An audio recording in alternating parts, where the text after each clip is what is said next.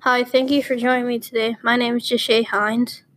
I will be talking about Selfie, a short story by Lulu Delacre, and how it relates to today's world.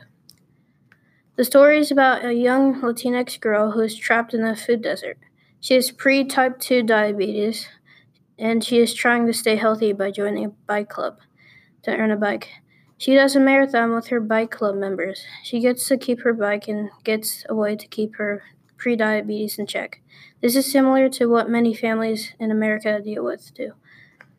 A food desert is an urban area in which it is difficult to buy fresh and affordable food.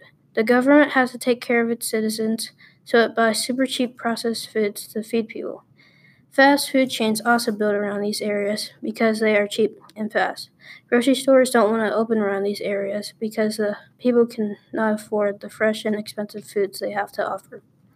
Many parents cannot pay for team sports because they cost money. All of these things build over time and the occupiers pay the price. They can either get type 1 or 2 diabetes and many other health problems. Thank you for listening today. Before we head off, I'd like to leave you with an idea. 327 billion. That is the cost of America spends on diabetes related problems. According to the American Diabetes Association, that's how we could pay for better foods from the government, supermarkets, and free sports programs.